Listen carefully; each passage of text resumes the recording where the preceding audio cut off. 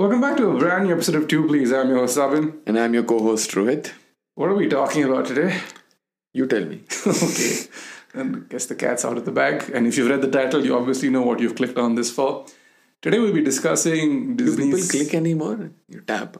You tap, click, I don't know. I mean, if you're listening to this on a laptop, you're probably clicking, right?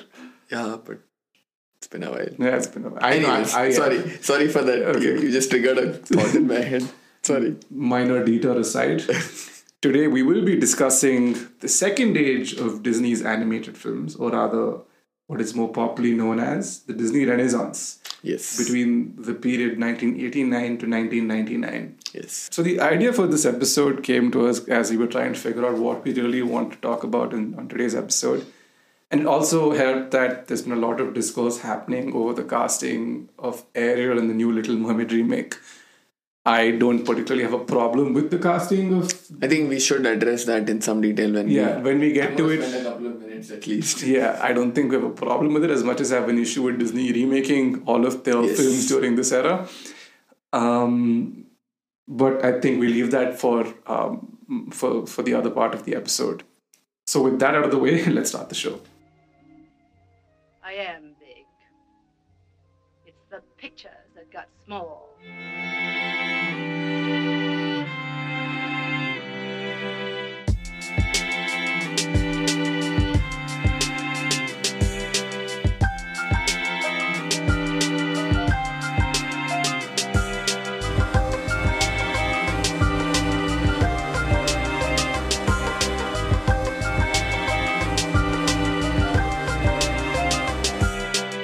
So this is again kind of a nostalgia bomb episode for the both of us because we're both 90s children. Yes. And these are the kind of movies we kind of grew up on. I'd say one movie that connects a generation of children and even parents for that matter is Disney's Lion King. But we'll get to the Lion King as we go down this roughly chronologically as best possible. As best possible. So I think it's only right that we start off with The Little Mermaid, which is the film that kicked all this off.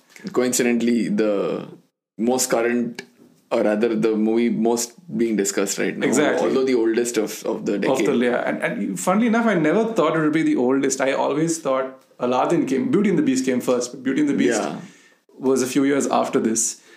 So Little Mermaid tells the story of Ariel, a 16-year-old mermaid who has a fascination with the human world.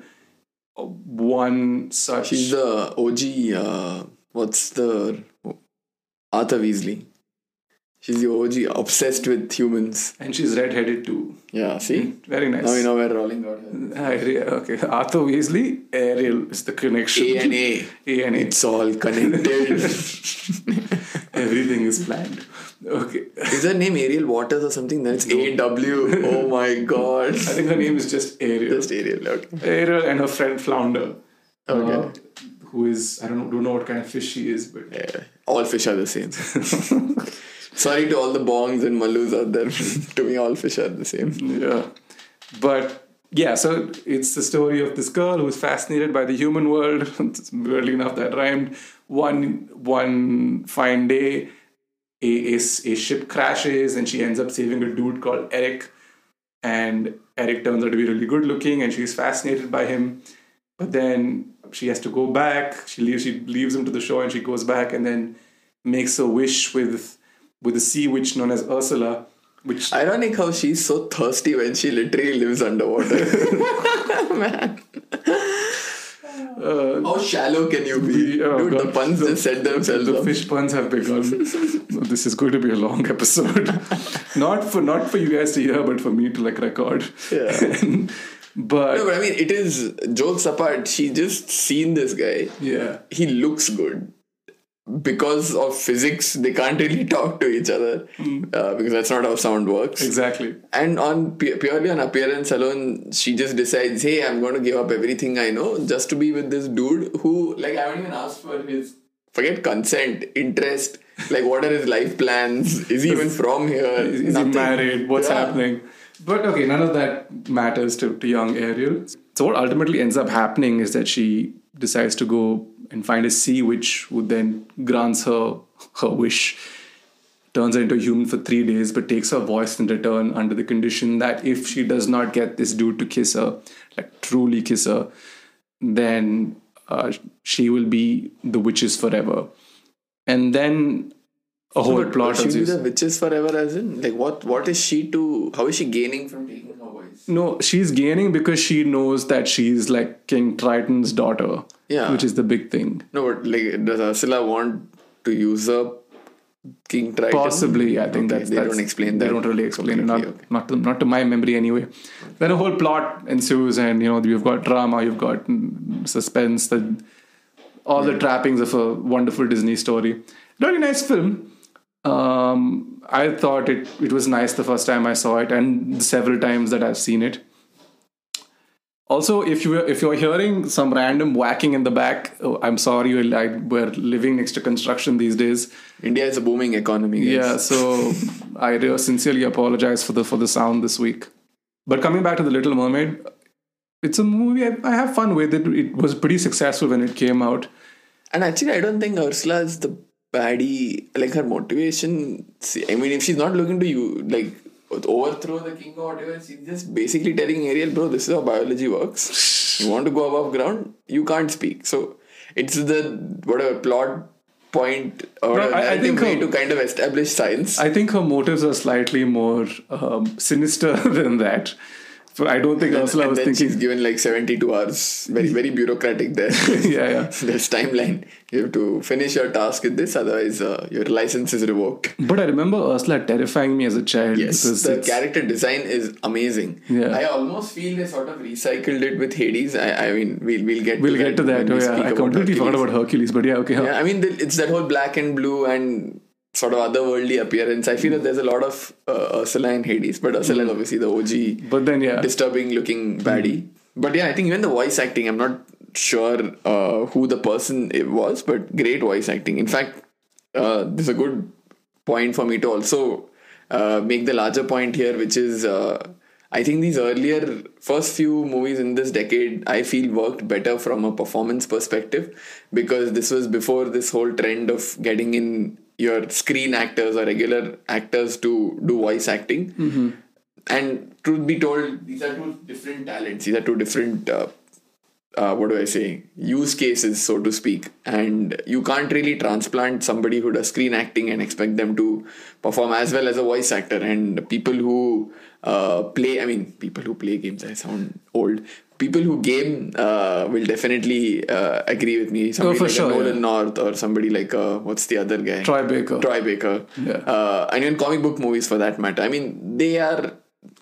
There's nobody who can do it. Exactly. Like they do what they do because they're so good at it. Exactly. So, and I think that these early movies really benefited from that. Not to say that voice actors are, not to say that screen actors are almost uniformly bad, but I feel there is some sort of quality trade-off that inevitably happens. We'll see even in these set of movies, I think you start seeing these big names sort of appearing in the cast as well. Mm-hmm. And in fact, today I think it's brought to the point where... Yeah. And I don't know, at least for me, when I now watch a Disney animation movie, a part of me is distracted trying to ID the voices of the characters, and it takes me out of the story, but I can't sort of help it. I feel like we've been conditioned to it, right? Yeah. I think what happens is, as kids, we would go chasing voice actors because some of them would sound familiar, and I think we'll get to one of those movies, and then it's like a habit we've learned since we were kids. And if you share in any sort of interest in the medium, you tend to like try and get as much information as you possibly can about the film. And I think there are some movies off late where they're again reverting back to getting more and more voice actors, which I think is a great move. It's what the industry should start moving back to. Let people do what they're good at. Like, why shoehorn? Why try and fit a square peg in a round hole? Speaking of shoehorning, Disney is for some reason really obsessed with remaking all of these movies. Yes, I don't think it's I don't know. I recently read this Russo brothers interview. Now that they've done Endgame and stuff, they've sort of moved out of the Disney and Marvel umbrella. They're doing their own thing. And they were asked as to would they come back for a Marvel project and are they interested in doing something with DC. And Russo brothers said, we're sort of done with Marvel and Disney for now. And we sort of want to keep a bit of arm's length with Disney for a while because I think Bob Iger stepped down recently. I think a few years ago. And Chapek is the guy who is currently there. And apparently ever since that has happened, there's a strategic shift in Disney's approach for the next decade or so. Disney is moving more towards what the Russo brothers call IP recycle mode, wherein they know, okay, we have a stable of properties. Let's just reuse it. We've done it in one format, let's just do it in another format. And not just formats, you see it even with Star Wars. There's some N number of random shit that's coming. I don't know what the fuck Andor even is. But apparently Andor is very good. I mean, I'm sure they're all good, but at some point you're going to have IP fatigue. It's like, bro, how many Star Wars episodes, shows and movies should I watch? Or Marvel. Like, for example, Phase 4 of Marvel just seems insipid as hell. It feels extremely clunky, very disoriented, and I don't know what. And everything... everything doesn't have to be interconnected. Everything doesn't have to be a larger universe. I feel in this phase, by taking this step, Disney is sort of killing one-off original movie making. So and I think it's a very clear strategy they're taking, which is not working. I don't know why they're still persisting with it. I feel like it's the box office collections are not doing the numbers they're expected to do, but they're still doing good numbers. It's good enough to sustain, so they're like, okay, I mean, we don't have to think, we don't have to... They're very close to having full monopoly over the entertainment industry at this point, right? Let's think about it. Even yesterday, in preparation for this episode, I was going back and finding some of the older Disney films, and unless you really search, you won't find them. I mean, they're available on your Disney Pluses and your Hotstars and whatnot. I remember trying to find Hunchback of Notre Dame, finding the trailer for the Hunchback of Notre Dame, finding the direct-to-DVD Hunchback of Notre Dame sequel, and right at the end was the movie. So clearly, in terms of catalog, Disney is just like, okay, they're kind of slowly pushing away the older 90s projects in order to make room for, I'd say, the remakes for the Marvels and for the Star Wars, even to a certain degree. But coming back to the remakes issue and what's happening, Little Mermaid, the current issue at hand, I don't particularly care about the casting in terms of number one, this is a mermaid. Let a mermaid look like however the person wants a mermaid to look like. It's a fictional creature. Who the fuck said a mermaid has to look exactly one way or the other? Yeah, exactly. So I believe certain redheads are pissed off because the film that was the one thing they had. They had one thing. But then people from the black community have also have had red hair growing up. So it kind of, it's a much ado about nothing really, in my opinion. And I mean, on it, the larger question that one should ask, and I think we just addressed it, is these films were perfectly fine and accessible the way they were. Yeah. I don't think anybody asked for a Little Mermaid. I don't think anybody asked for a Lion King live action. I mean, there's a controversy over something that is irrelevant, should be irrelevant. So I think Jungle Book, because it happened, Jungle Book came out in the 1950s. So to have understood that, okay, tech has come a long way since, because the Jungle Book kind of shows its age, even though it's a very nice movie. Yeah. I understand Jon Favreau did the whole soundstage. It was a big breakthrough in shooting film. That movie had heart, even though it was a CGI fest. Yeah, I mean, I think even Jungle Book suffered from the uncanny valley, but really highlighted when it came to the Lion King. And it wasn't boring. It wasn't. It really wasn't. I thought Jungle Book was an entertaining watch. Yeah. And so this whole Little Mermaid situation, I just find extremely bizarre and kind of pointless, really. I mean, I don't know. So there's two ways to look at it. It was Hailey Berry. Yeah, Hailey Berry. Yeah. Was she selected because she was the best? She auditioned the best for the role. If that's the case, fine. Let the best person get the role, and race doesn't really matter. I mean, it's a fictional creature. Of course. It's like saying, vampires can't have whatever. They can't have freckles. Who the fuck are you to decide what vampires should or shouldn't have? Yeah. But if it's a case of just token whatever, wokeism or token representation, I mean, fine. It's your IP. You can do whatever. I just want to ask Disney, why? No, I Didn't think address anything. I mean, these are fictional characters, represent them how we want. Yeah. But then there's the other slightly more sinister thought is where they do this knowingly because they know it'll stoke the fires of like certain circles online, which then helps up build press for the film. While I understand it's a medium that works for certain people, but at the same time, I also like it's more like it's an exhausting situation because every couple of months you open up a show and people are fighting over something stupid and bizarre. I don't know if the problem is with the company or the problem is with the people or if they're both equally complicit. I think generally off late, I mean, it's been the case for a few years. People are just waiting to be offended. Exactly. Like, The internet has given everyone a voice. It's like, hey, why am I pissed off? I don't know, but if I'm pissed, I'll be hurt. So I'm just going to be pissed. Like, you take She-Hulk, for example.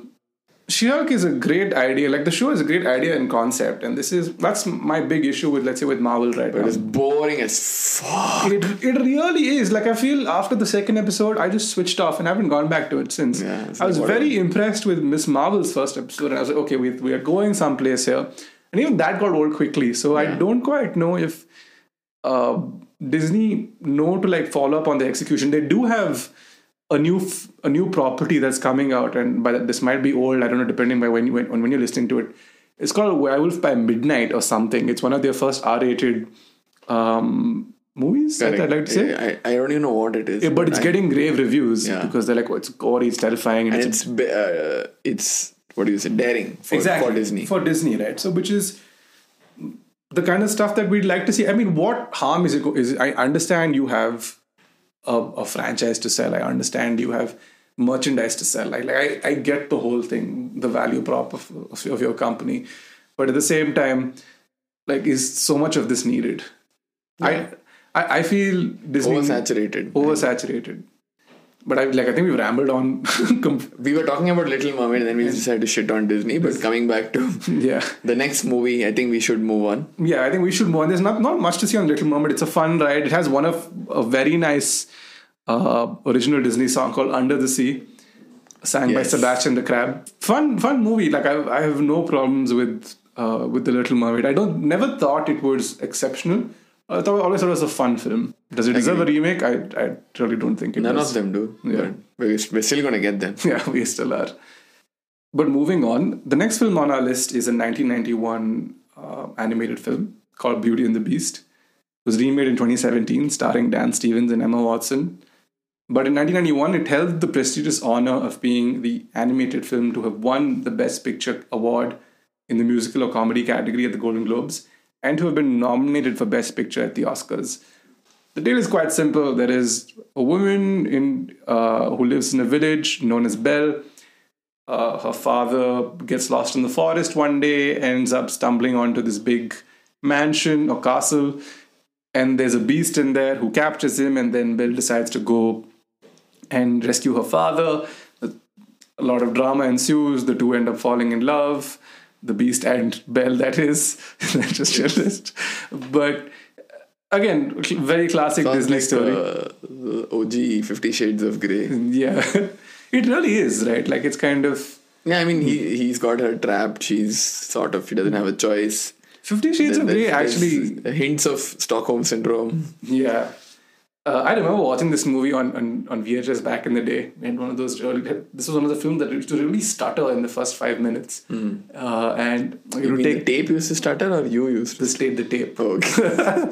I began stuttering many years later. But the tape used to stutter, and then as they gloss over what happened with the Beast in the past. This is a movie I quite enjoy. It's super entertaining. There is, I know it may not have aged the best, but there's a lot to like about it. Like there is a lot to enjoy, and it's 2 hours or just under 2 hours of pure, straightforward entertainment. And I think rehabilitation is a very strong theme in the movie, which appeals to our wishful side. Like even if somebody might look away from a certain way from the outside, maybe there's always something good to mine from that person underneath. So it's a nice message, but I think it doesn't age well, especially in today's time and age where it might end up leading you to chase maybe toxic relationships. Yeah. Like, I can fix that person. Yeah, it really sort is. of. It's not the best example for relationships. Yeah. Especially today. I think one character that does stand out, if not for anything else, for his self-affirming song is Gaston. Yeah, Luke Evans playing Gaston. Yeah. So, I mean, not just in the remake, but also in the original. I think that's something that's a character, although he's a baddie, it's a character that stayed more with the audiences than I think Belle or the Beast. Yeah, for sure. I think Gaston is kind of almost I know in the Disney parks today, Gaston is a very popular character for kids to interact with. There's funny enough, I saw something really revolving around Gaston this morning where this girl, like this lady is in the line and she yells at Gaston and tells him that she broke up with her boyfriend and would he go on a date with her? And he says, I'm only looking for the prettiest girl in the park today. Oh, damn. Burn. Yeah. So Gaston's legacy prevails. A very fun character, of course, turns out to be the villain in the end, but still you enjoyed seeing. It's like he was Johnny Bravo before Johnny Bravo. Yeah, exactly. And he's a great catalyst for moving the movie along, if nothing else. If nothing else. Anyway, not much to say on Beauty and the Beast. Has a direct-to-DVD sequel, which is not really great. Great song as well. Great title track, Beauty and the... it also won the original song. Sequence called Two Beauty, Two Beast or something. What is the... I mean, the story had a great resolution. I think it's called a Christmas... It's a Christmas movie. Oh, okay. Not Two Beauty, Two Beast. Even though I think they missed a trick by not calling it that.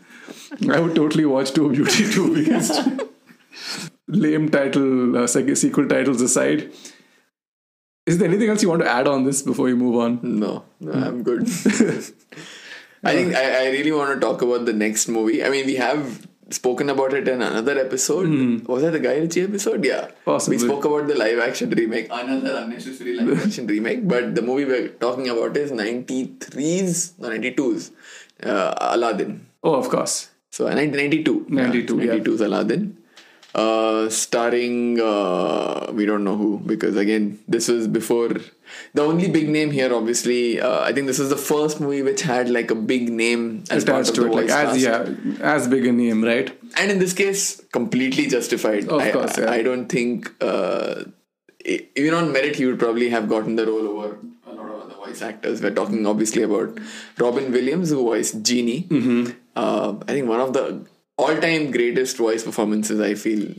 Much more that was brought to the table by him than what was on the script. I think this movie did such wonders for his film career. Yeah. Because, I mean, obviously you have Mork and Mindy, so he's not an actor that has lacked for roles. He did Good Morning Vietnam in the 80s. Yes. So the man is obviously top of his game. This is probably one of the first instances where a studio has let a man improv. And somebody like Disney, who are very like sticklers for like this is the script, we're gonna do this. Like you can't. There's a whole list of things you can't do. I think when they saw light in Robin Williams, they're like, just go for it. And they let him go for it. And then they animated around that. Yeah. Which is an insane task, but props to Disney. That really shows. And it's such a fun film. Yes. It's terrifying. There's a great villain in Jafar. Amazing. One of my favorite Disney villains, I'd say. I think I mentioned this on the Guy Ritchie episode as well. The cave moving is terrifying. Yeah, is so scary. And that sequences. Yeah, exactly, right? Like the cave has the mouth of a lion. Yes. Lion or snake? No, lion. Lion, right? It's got a lion's mouth. Yes. And then in the live action, it's just a fixed structure that makes weird noises. And I was just like, dude, this lion has gas. Like, you just take the magic out. The live action just sucks all the magic out of... Aladdin especially is the kind of movie that it will never work in live action. I mean, how does a character like... Your CGI budget is going to go through the roof trying to recreate what they did with Aladdin in animation in live action. Mm-hmm. I don't mind Will Smith's Genie. I think Will Smith's Genie has its own I'm not turn. saying Will Smith's performance. Like, it's a magical being. He's going to contort in ways that human beings can't. Why do you even want to try replicating that in live action? It's just, you're asking for trouble. The story of Aladdin is quite simple, right? There's a thief that ends up being used by Jafar to get a magical lamp from a cave, and then he doesn't make it back. The cave closes. He almost doesn't make it back, but Jafar thinks he's dead. This releases the genie in the lamp, and as a result, like the genie and him become friends, and then they push him as this prince from a faraway land. And Prince Ali. I mean, the music in the movie is great. Like that Prince Ali is a song that sticks to mind. Usually, there are two songs in this that really stick to mind. Prince Ali, which is, and the other one is A Whole New World. A Whole New World, right? I was forgetting the name. Both really fun, memorable songs, which they kind of tend to recreate in the new Aladdin, which not exactly a fan. But does Will Smith rap? No, I don't think. Thank God. The climax of this film is quite terrifying. It is. I think the snake that you're talking about is in the climax. Is Jafar's staff. Yeah. And then Jafar turns into a snake. Right? I mean, he loves snakes. I know that much. Yeah, and he turns into a snake because the genie he becomes the master of the lamp, right? And then genie ultimately gives him the 3 wishes. Anyways, but yeah, I think that's what I was confusing with the entrance of the cave. Also, this is another Disney movie that has origins in sort of classic literature. Aladdin is a character that is from the Arabian Nights. Now, what happened with me was, obviously, I'd seen the movie first growing up. I read Richard Burton's version of the Arabian Nights, the unabridged version, his collection. Firstly, wait, Richard Burton, not the actor, this is a different Richard Burton altogether. Yeah, the different Richard Burton, who was a Victorian era author. So his Arabian Nights are written in that English, which in itself is very flowery, overly wrought out, whatever. And it was very boring to read. And the original story doesn't have Jafar and all of that. It's just this, he's a thief, stumbles onto, in a cave, he stumbles onto the lamp, and it's a story of him overcoming the greed of asking for too much. Yeah. He comes back home and his mom is like, he tells his mom so and so happened. Mom is like, be careful with, like, don't ask for too much. I don't know what happens in the rest of the story because I remember as a kid I read this. I'm like, what the fuck is this? There's no genie, there's no Jafar, there's no Sultan, there's no Jasmine. This is wrong. Like, this is not Aladdin. So honestly, I don't remember what happens in the origin story beyond this point. But it doesn't have all of these fantastical elements. Obviously, it has a jinn because jinn was a creature in Arabian folklore, but it doesn't have. The rest of it is embellishment that Disney has added, which I think is great embellishment. It makes the story a lot more involving and a lot more engaging. I don't know. I didn't know it was a tale about greed, but now that you mention it, I mean, if you think about it, the heart of it is all about greed, right? How can we exploit the genie as best possible? And Aladdin is the character who overcomes that. I mean, spoilers for Aladdin, but he makes sure that he reserves one wish, which he in the end uses to free genie from his shackles. Bondage, from his shackles to the curse that made him get into the lamp. So he eventually overcomes that greed. But yeah, Aladdin was a fun romp. And also, I think at the time, the highest grossing animated movie of all time. Yeah. But would not hold it for long. Yeah. Because 2 years later, Disney decided to think, hey, you know what if we take Hamlet and make it friendly for kids? And they released The Lion King. Now, The Lion King, I think this is probably a big instance of populating your movies with stars. Yes, this is the first big project because you have James Earl Jones as Mufasa, instantly recognizable voice. Matthew Broderick is Simba. I believe Jeremy Irons as Scar. Rowan Atkinson as Zazu. Nathan Lane as Timon. Timon or Pumbaa? Timon. Yeah. And I forgot who plays Pumbaa. But again, sufficient big names already in the cast. Right? And it also just happened to have a musical score by Elton John. And Hans Zimmer. Like Hans Zimmer and Elton John combined. I think another great soundtrack that animated movie that Hans Zimmer won his Oscar. His only Oscar that he's won, or first Oscar at least, was for this, is it? Lion King. Interesting. There's another great animated film that Hans Zimmer has provided a score for, which is Spirit, staring at the Cimarron. It's an animated film about a horse. Why do I know this? It's where Matt Damon voices a horse. Ah, And it's like a horse during, I think, around the Klondike era, okay. if I'm not mistaken. And like it's a story about this horse and his Native American friend. And this is the movie that it had Hans Zimmer and Bryan Adams as a 1-2 combo for the score.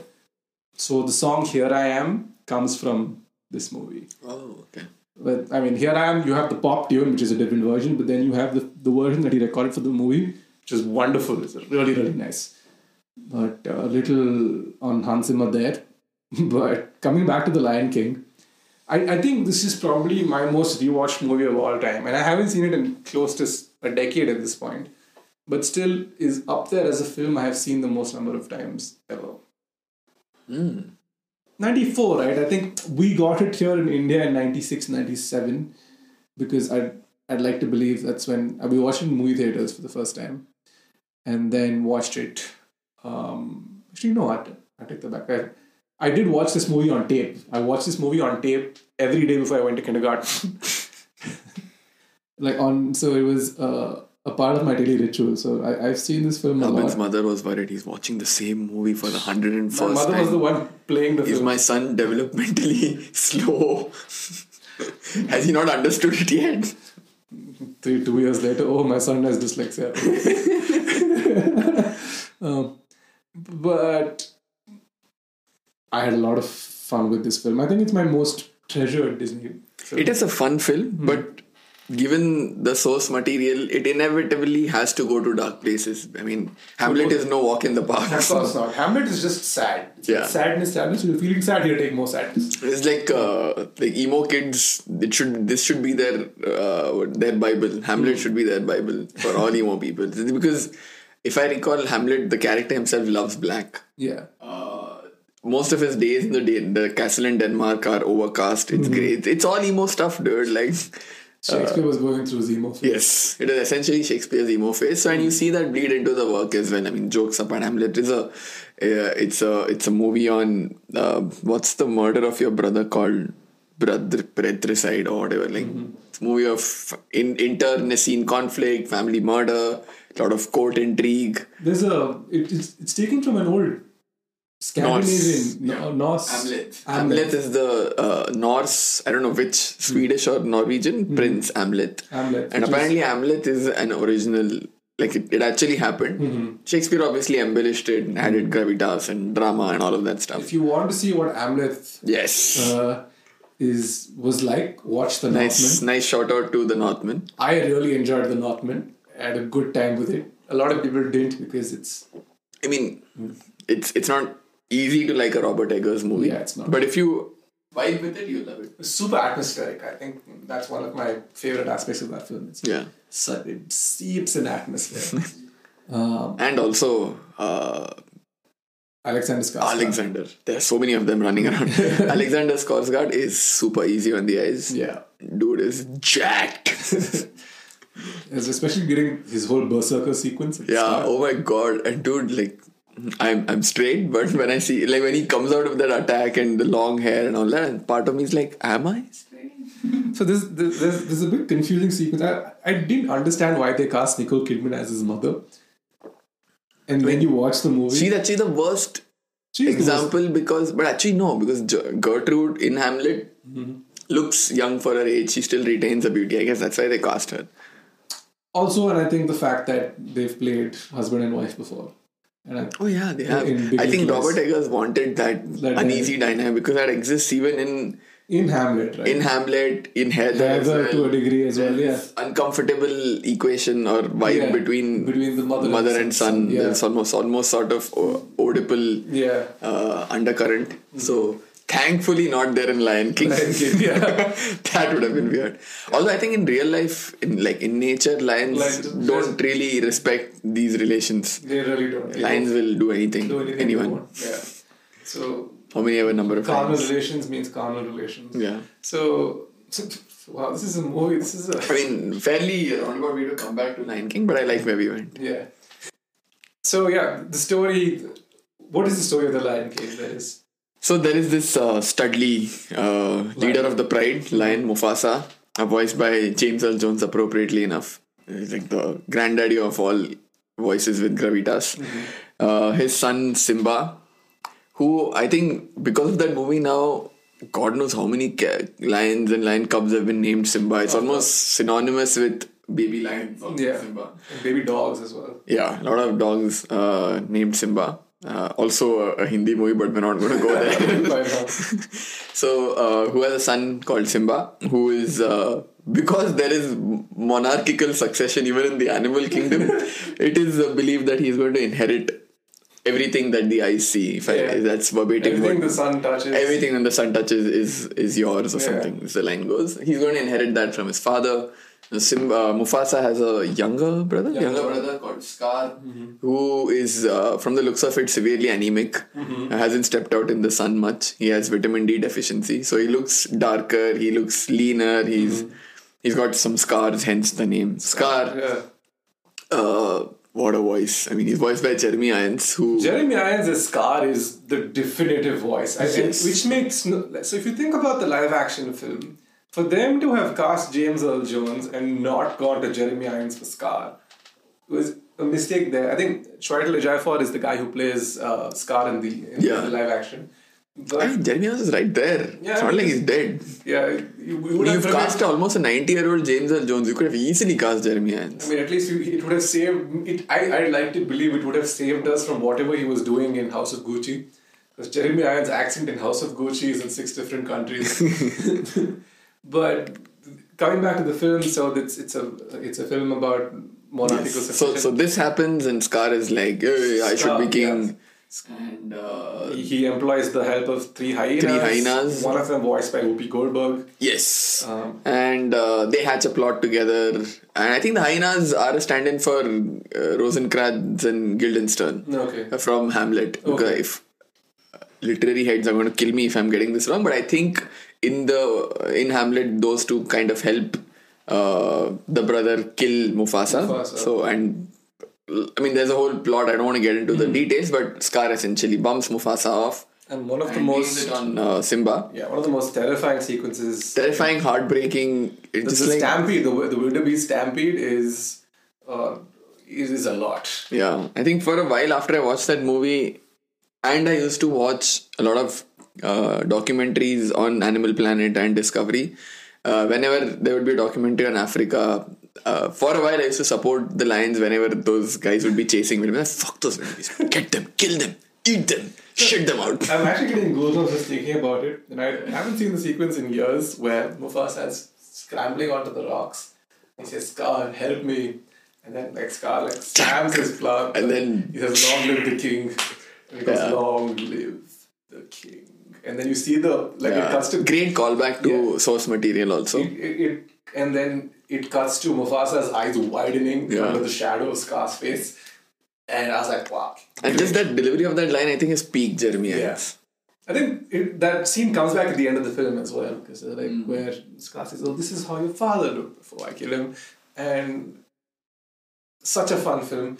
Great songs. I think instantly recognizable. If you hear the opening bars of Circle of Life, nobody knows what they're saying because none of us speak Swahili. But everyone knows. Not just that, right? You have I Just Can't Wait. I mean, I Just Can't Wait to Be King was added. No, it's in I Just Can't Wait to Be King. Then they added a song called Morning Report for the DVD release back in the early 2000s. And of course, it's In the Air Tonight. In the Air Tonight? No, it's called Can You Feel the Love Tonight? Can You Feel the Love Tonight? In the Air Tonight is a Phil Collins song. Oh yeah, shit. Who will also make an appearance in this episode. Yes. My apologies. Can You Feel the Love Tonight? Can You Feel the Love Tonight? Great Elton John love ballad. Kind of brought him back. I think he had a few years in the wilderness. Yeah. And Pun intended. Pun intended. And then he comes back with this. Such a fun film. Yes. I mean, comfortably the best in the set that we're discussing today. Oh, for sure. Undoubtedly. I don't think anything could have topped this. But moving on from The Lion King, let's quickly take a look at what followed. What followed in 1995 was Pocahontas, which is the story of Problematic from start to finish. Source material is problematic. The adaptation is problematic. And James Cameron's love for it is problematic. And all of the reskinning of that story into different adaptations, all of them have been problematic in their own ways. Yeah. It's just white savior syndrome at its most egregious. Dialed up to 11. What's the other trope that they really play into? The noble savage, which is basically how these the original inhabitants of the land are these gentle, elevated creatures who are being exploited by the other white guys. It's just all of it is very icky. Yeah, like Disney is a bit to sanitize these stories and keep pushing the white man as the savior, the white savior complex, right? Not, I mean, a lot of people have problems. I haven't watched Pocahontas in a fair amount of time. Neither have I. I mean, I have watched Pocahontas in 2008 because of James Cameron, like you said. Of course, yes. 2009. Yeah. I mean, obviously, we're talking about Avatar for those of you who didn't catch on already. Yeah. It's the same story. Bunch of humans in this case, white people in the case of Pocahontas, go to a new land, decide, hey, fuck the locals. And one of them is like, no, I like them, I'm going to help them out. In the case of Pocahontas, it's Captain John Smith, who is somebody who has great relations with people of other races, ironically voiced by Mel Gibson. So that happens. John Smith is voiced by Christian Bale. No, Christian Bale voices some Tommy or some, I don't know, some kid maybe. Because he was a young kid at that point, right? He was in Children of Empire of the Sun. I think he was a child actor at that point. So Mel Gibson voices Captain John Smith. Yeah. So who would have known, right? But Mel Gibson usually likes like hanging out with tribal folk, so Apocalypto. Yeah. True. I think now in my head canon it is that Pocahontas inspired him to make Apocalypto. Okay, interesting. So that happens. Yeah. I don't think we want to get too much into the story. It's basically one guy tries to help out the locals, and then turns out the locals, one of the local girls falls in love with them, and she's also chief's daughter. But then the guy's superior has an ulterior motive, and then conflict ensues. So you've heard the story before. Yeah, you've seen it. Yeah, I don't have any fondness for it, but no, and I get Disney trying to like sanitize source material for kids or whatever, for their audience. They've done it with The Little Mermaid, with Lion King. Trying to sanitize Pocahontas is like trying to clean an Indian toilet in a train, like Indian Railways train. No matter how much you scrub and like it's still not be dirty. Yeah, the damage has been done. Yeah. Moving on. Speaking of sanitized stories, yes, there was another film that came out a year or so later. 97, I'd like to say. 96, I think, because Hercules was 97. So speaking of sanitized storylines, another film came out the following year, which was The Hunchback of Notre Dame. Now, I watched this movie much after I read the source material, because as a child, I was really into illustrated classics, and we had a big collection of them in my library. So The Hunchback of Notre Dame is a story written by Victor Hugo, I think somewhere in the 1800s. Yeah, 1830s. 1840s, more or less.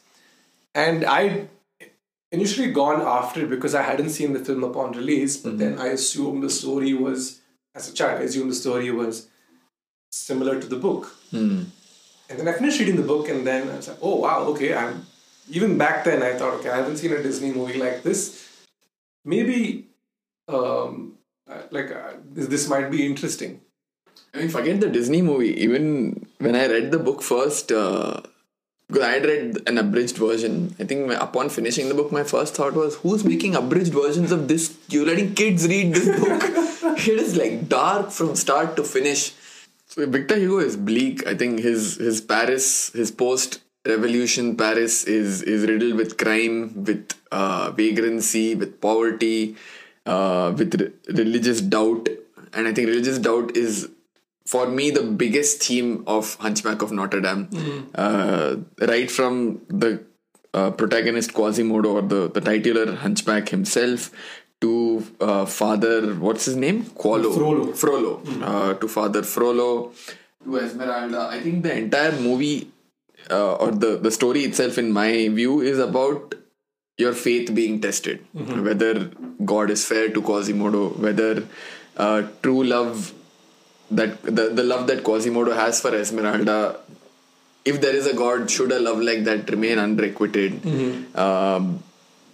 The vows that a Father Frollo takes, those vows being tested in the face of, let's call it what it is, lust for Esmeralda. Frollo wrestling with his urges versus his. There's a lot of great character motivation to work with in the source material itself, and I think Disney, for the large part of it, did bring that onto screen. They did, yeah. I think the deviation that they've done is towards the end, the book is too bleak. Exactly, yeah. I remember, because Quasimodo obviously starts his life from a disadvantaged position. Yeah. He doesn't look good, he has a hunchback and stuff, and he's an exceptionally nice-hearted individual. As a protagonist, he's somebody that is super easy to root for. You really want him to get what he wants, and his love is pure, and all of those tropes. I mean, all of them have those story elements have now become tropes where, you have a nice guy who the girl overlooks because she's chasing somebody else, materialistic. I forgot that soldier's name. Phoebus. Colonel, yeah. And that guy is a douchebag. Now, all of that we've seen n number of times in works of whatever, fiction, literature and works of fiction since. But Victor Hugo lays down a lot of those tropes in that story, and you root a lot for Quasimodo. And I'm not going to spoil it, the way the book ends, you're just like, bro, what the fuck? Like, there is no joy in that book at all. And I think at some point Disney decided, okay, we can't we want to make this story. We want to obviously allude to certain themes, but we were not going the direction of the book. Yeah, I think the biggest tip off we can give to the source material is we're going to include 3 gargoyles. One's called Laverne, and the other 2 are called Victor and Hugo. So I think they incorporated their fantastic relevance into it, and still makes it a very pleasant watch. I kind of watched. I mean, I think Disney decided, okay, there's a great love story here. Yeah. So we have that ground to build on. Let's keep that. Let's not keep the rest of it. They still have the whole Frollo, Esmeralda, Quasimodo dynamic. I think for me, Frollo is one of the most compelling characters in literature, because that character and the decisions and the conundrums that he wrestles with makes you as the reader ask difficult questions of your own faith, if you are somebody that believes. So you're saying about the book is essentially like a deconstruction of... It basically challenges... your beliefs. It challenges piety, it challenges your belief. It challenges the concept of piety. Like, he's dealing with lust, he's dealing with envy, because he sees Esmeralda doesn't reciprocate his advances, which anyway he shouldn't be giving advances as a priest. Yeah. And she's in turn lusting after that other, again I forgot his name. Phoebus, sorry.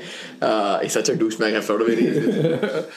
But in the animated film is like he's a damn sweet guy. Oh, is it? Yeah. They changed that as well. Yeah. And in the animated film, those two get together. Like Esmeralda and Phoebus get together. Oh, okay. I forgotten this also. Yeah. And then, spoilers for the Hunchback of Notre Dame. So they do get together. So that way, at least, okay. Because in the book, for him, she's a fling. Yeah. For her, he's everything, and everything is sad in the book. Exactly. Yeah. But coming back to Frollo, I really love the character, because it's a brave character. It's not black and white. He's an endless sea of grey. And there's a song in the film where it's a Frollo-led song. Yes. It's about envy, it's about self-doubt, it's about lust. I'm amazed that Disney was able to put all of that complex emotion into a song and do a very good job of it, I would say. I think The Hunchback is one of the most underrated films, even though it was everywhere in the early 2000s and the late 90s. But they're more underrated films.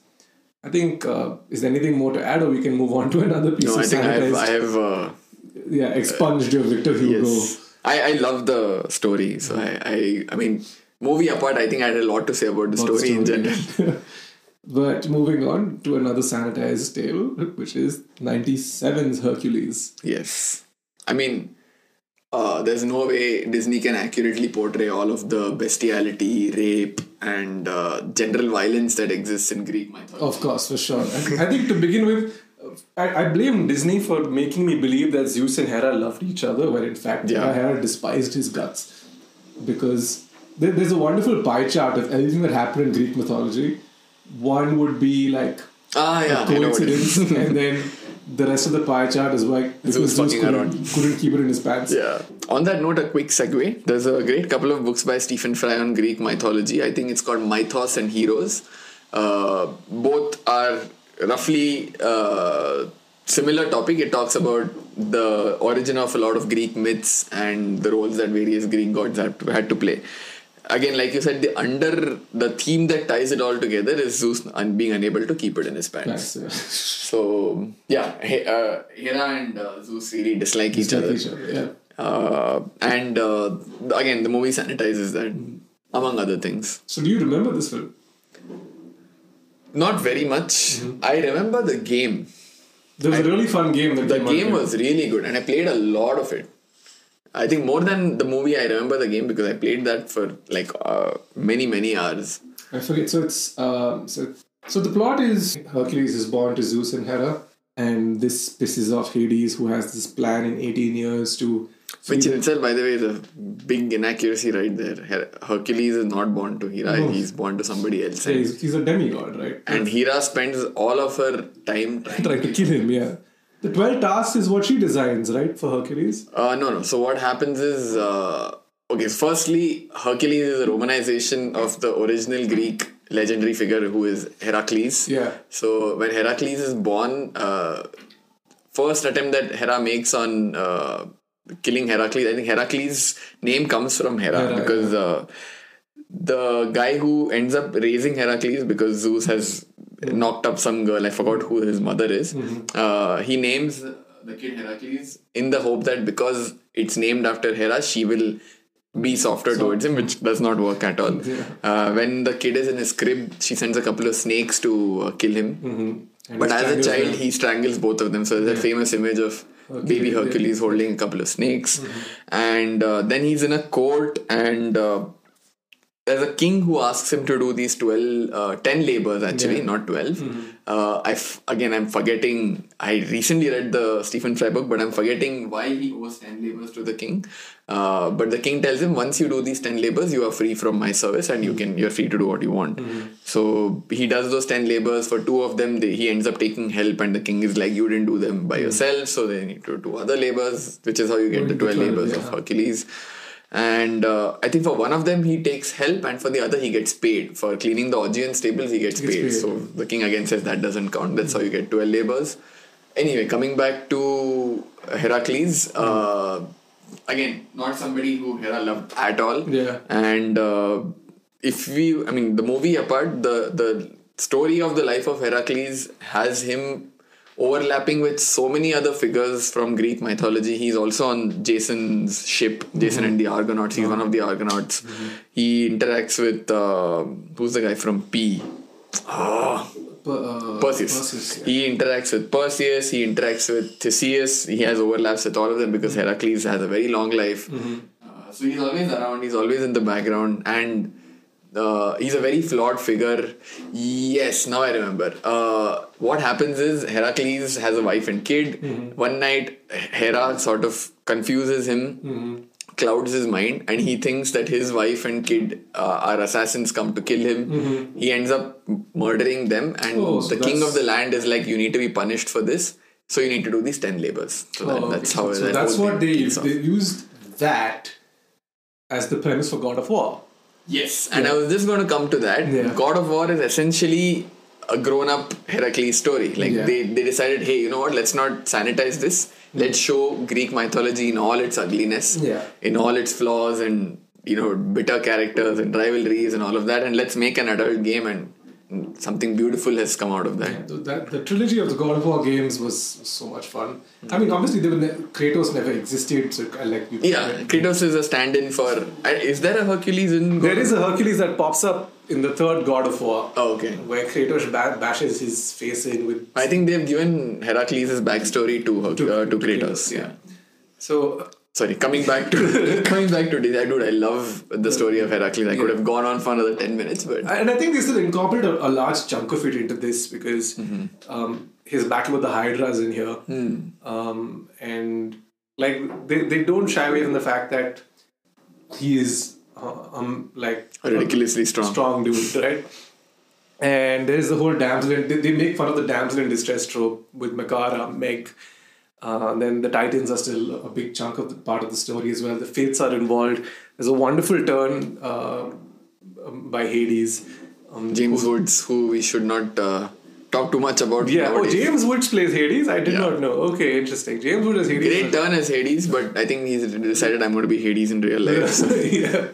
So I remember there's one line where Hades finds out that Hercules is alive and then he goes up to Pain and Panic and says, dead as a doornail. And Pain and Panic are panicking. So yeah. And I think I recall an interview where who directed Hercules? I don't recall, but the director had told James Woods, I need you to bring the energy of a desperate used car salesman. You need to be pushing like how they push the customer to, why don't you buy it? And you're like trying to be overly friendly, convince them, bring that energy. And when you see that translate, you can actually see James Woods has brought the energy to Hades. He's extremely manipulative. He tries to side with you and kind of, manipulate you into doing what he wants you to do. They're very slimy, very icky character, but somebody that you can't really hate. You're like, this guy is super charming, but I'm sure it's not good for me to. Yeah. For sure, I think it's. I remember him being a distinctly like one of the Disney villains I really enjoyed watching. Yes. I think he serves as a very memorable Disney villain. It's probably number one on a lot of charts in terms of. And that flaming hair is amazing design. It's a great character choice. Yeah. Again, I wouldn't say as memorable as Disney's earlier entries. At this point, I feel. Yeah, it's somewhat lost in all of the other movies. But I think that's enough said on Hercules. If you haven't seen it in a while, you really should. It's a lot of fun. Very breezy, hour and a half to get through. Moving on, this is probably one of my favorite films to have come out in the 90s. Unnecessarily remade again. The next film we want to talk about is 1998's Mulan, which I thoroughly enjoyed when it first released. It tells a story. It's actually based on a real life, or rather, a Chinese heroine, Hui Mulan, who lived in the era of the northern and southern Chinese dynasties. So I think you'd like to put this in the AD era because so this is 4th to 7th century common era. So because the Huns I assume are the Mongolians. Not the Mongols. Huns are a nomadic people just like the Mongols, but as a confederacy, the Huns actually were also were there even in the BC era, because I remember Attila the Hun was a major threat to the late Roman. Correct. The late Roman empires were sort of disintegrating in the 4th century AD, which is when Attila the Hun was a major threat. So around 4th, 5th century AD. I mean, I know we're diverting here, but why were the Germans called the Huns as well? That was because that was a World War I propaganda thing, because they were given the nickname Huns because just like the Huns used to crash through and overwhelm enemy defenses and do this very fast. They would come in very fast and like a blitzkrieg approach, which in World War II was called blitzkrieg. World War I also, the German tactics initially, at least at the outset of the war, had them charging and taking, especially Belgium and all, etc. Again, I'm going to go into World War I. Before I do that, quickly, let me summarize. They took Belgium, etc. very quickly at the outset of the war. Oh, nice. And then they were like, they're like Huns overriding all of Europe, just like the Huns overrode Europe back then, which is where the moniker for the Germans as Huns came and that sort of stuff. Okay, interesting. Coming back. Today I learned. But yes, so Mulan is a girl whose father gets conscripted to go and join the Chinese army in an effort to battle the Huns. and her father's old. She doesn't want him to do that, so she cuts her hair and in the middle of the night takes his sword and goes up to enlist. There's a fantastical element attached to it where Mushu, the family dragon played by Eddie Murphy, is sent, or rather, he's one of several. They have family dragons in this movie. Every family has that. They have a temple where they have a set of dragons, and then the dragons decide that they need to wake up one of the older dragons to like guide Mulan on her way through her journey. But Mushu ends up destroying the statue that houses the dragon, and then he decides to go himself. And I'm guessing through the course of the movie he wisens up. Yeah, he redeems himself. So great story of.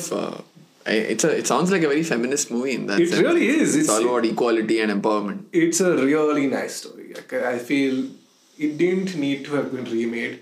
I think the remake also hasn't really been very good. It also I think it happened to have been shot in the areas where the Uyghur Muslims were. Is it? Oh, damn. Yeah, so there's a whole... It had nothing going for it. Yeah, like the remake had a lot of controversy around it. And it didn't help. I think it was scheduled for a March 2020 release or the summer of 2020, and as a result... Yeah, of course. Yeah, it just didn't... Rightly so, I would say. If they're shooting in Uyghur territory to save costs, regardless of the humanitarian crisis happening there, you deserve it. So it ended up... I remember it became one of those Disney exclusives that you could buy for $30. Sure. And everyone didn't like it. I don't think it was a film that... And everyone was like, okay, you've kind of taken a childhood heroine of mine and placed it in very problematic waters. Exactly, right? So it's not... It's not exactly the most fun situation to be in, especially if you're a child who grew up in the 90s idolizing this character. The original still stands out. It's one of it's probably one of the better films to have come out in the 90s. I'd probably put it third or fourth on the list. Fourth, I would say, in terms of if I were to rank the Renaissance era films.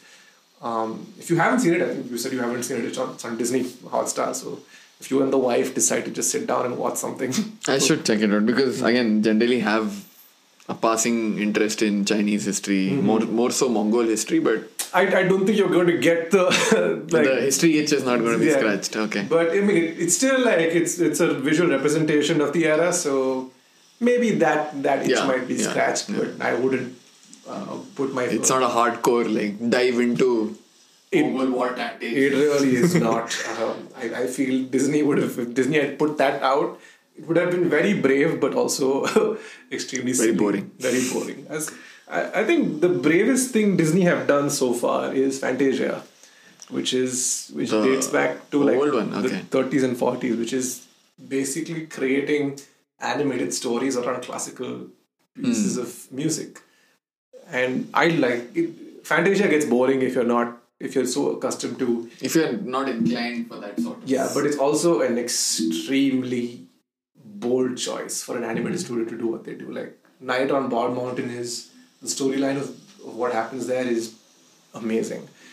But in terms of Lena, like, they are the big entity that they are, so they have moved into the Lena franchise territory.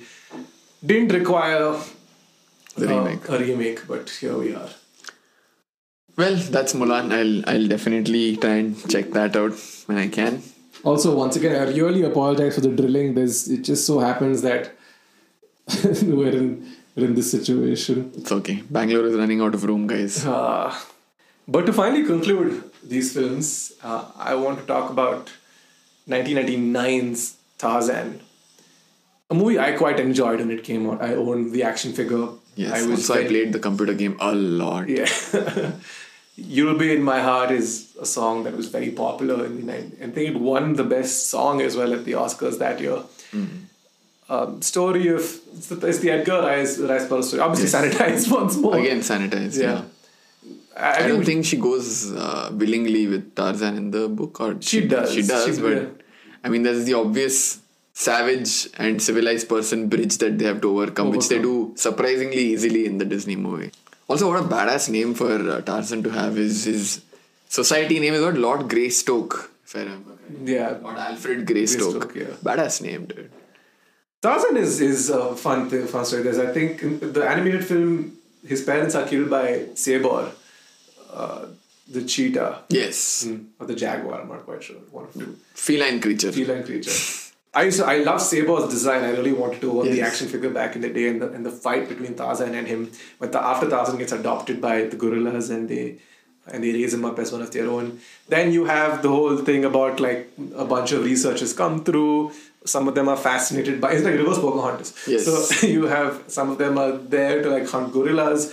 What's the bad guy's name? That hunter's Clayton. Clayton. Fuck that guy, dude. Portrayed by Brian Blessed, who's got that very distinct voice. Yeah, no wonder. I miss Brian Blessed. I think very easy to hate. He's like out and out. There is no he's a bad there is no guy. redeeming factor There to really him. is nothing about him. I think in the 90s the villains were single shade villains. They never had. No, this guy is just like out and out. Just like can't wait for him to die, and but very very dark death that he has in the end of the movie. He ends up by mistake he hangs himself on one of the vines. Oh right, yes. And then they don't even show that. They just show the shadow. Yeah. Of him just hanging on a vine, and as a kid you're just like, bro, what? It's dark. What is like the darkest moment in a film that wasn't dark? Like wasn't meant to be dark. I feel like I think of Jojo Rabbit, obviously. That's subversive. It is dark, but it's not presented darkly. Of course it is. What do you mean? That's what I'm saying. It's not presented. You're saying no, not that moment. I'm saying Jojo Rabbit, the movie. Movie, right? Like I think the moment I know you're talking about Scarlett Johansson hanging, right? Yeah. True. It's because you're like. For me, this as a kid was that moment. You're just like, what happened? Yeah, what happened? Yeah. I mean, I'm happy, but whoa, they went there. Yeah, which is even then you're just like, wow, okay. Yeah. I remember watching this movie in the movie theater, being very enthralled by Tarzan and all of the action, like I mentioned, the action figure and all of that. Great animation, good music, great story. It's got that swashbuckling element, although Tarzan doesn't really buckle any swashes in the story per se. A good watch, and I feel it has good rewatch. Like it's quite rewatchable. It really is. If it's on TV or something, I wouldn't mind having it play in the background and like do my thing. I think this kind of signaled the end for Disney in terms of like that era of films, because these were all films you can recommend to other people. Didn't Tarzan also have a remake? I don't think they had a remake. I think they had a sequel. No. There is the reason I want to bring that up is right, there is, of course. It has Alexander Skarsgård, and he looks like, oh my god, in that movie. Skarsgård and Margot Robbie, right? Yeah, it has Skarsgård and Margot Robbie, and legit in that movie, I'm like, Margot Robbie, get the fuck out of the way. I just want to look at this guy. But I think that's he has like an 8-pack. He's built. I'm like, bro, this guy. Oh man. I think that's an adaptation of the source material. I think because in that he's already civilized. Like he's civilized, and then he comes back. Yeah. Dude, and he fights a gorilla in one scene. I'm just like, I don't have ovaries, but something inside me is exploding right now. This is like a low-key Alexander Skarsgård fan favorite. I am like out and out. I'm out and proud, dude. Skarsgård. I have no doubt that guy is man. What a specimen. Your Northman is showing. Okay, but yeah, coming back to the whole Disney aspect of it, I think this kind of signaled the end for Disney's in terms of the animated films anyway, because they all made so much money, and then the next notable entry that I can remember was the live action one, when 2003 had Pirates of the Caribbean, and I think we've spoken about this in the Hot and Cold franchise episode.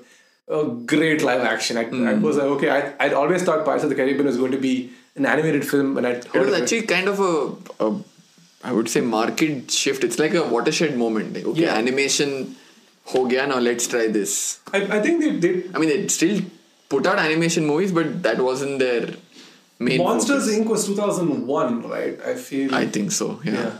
And that started going more in that the Pixar direction. Pixar-ish, and it wasn't like all of these are cartoony animation.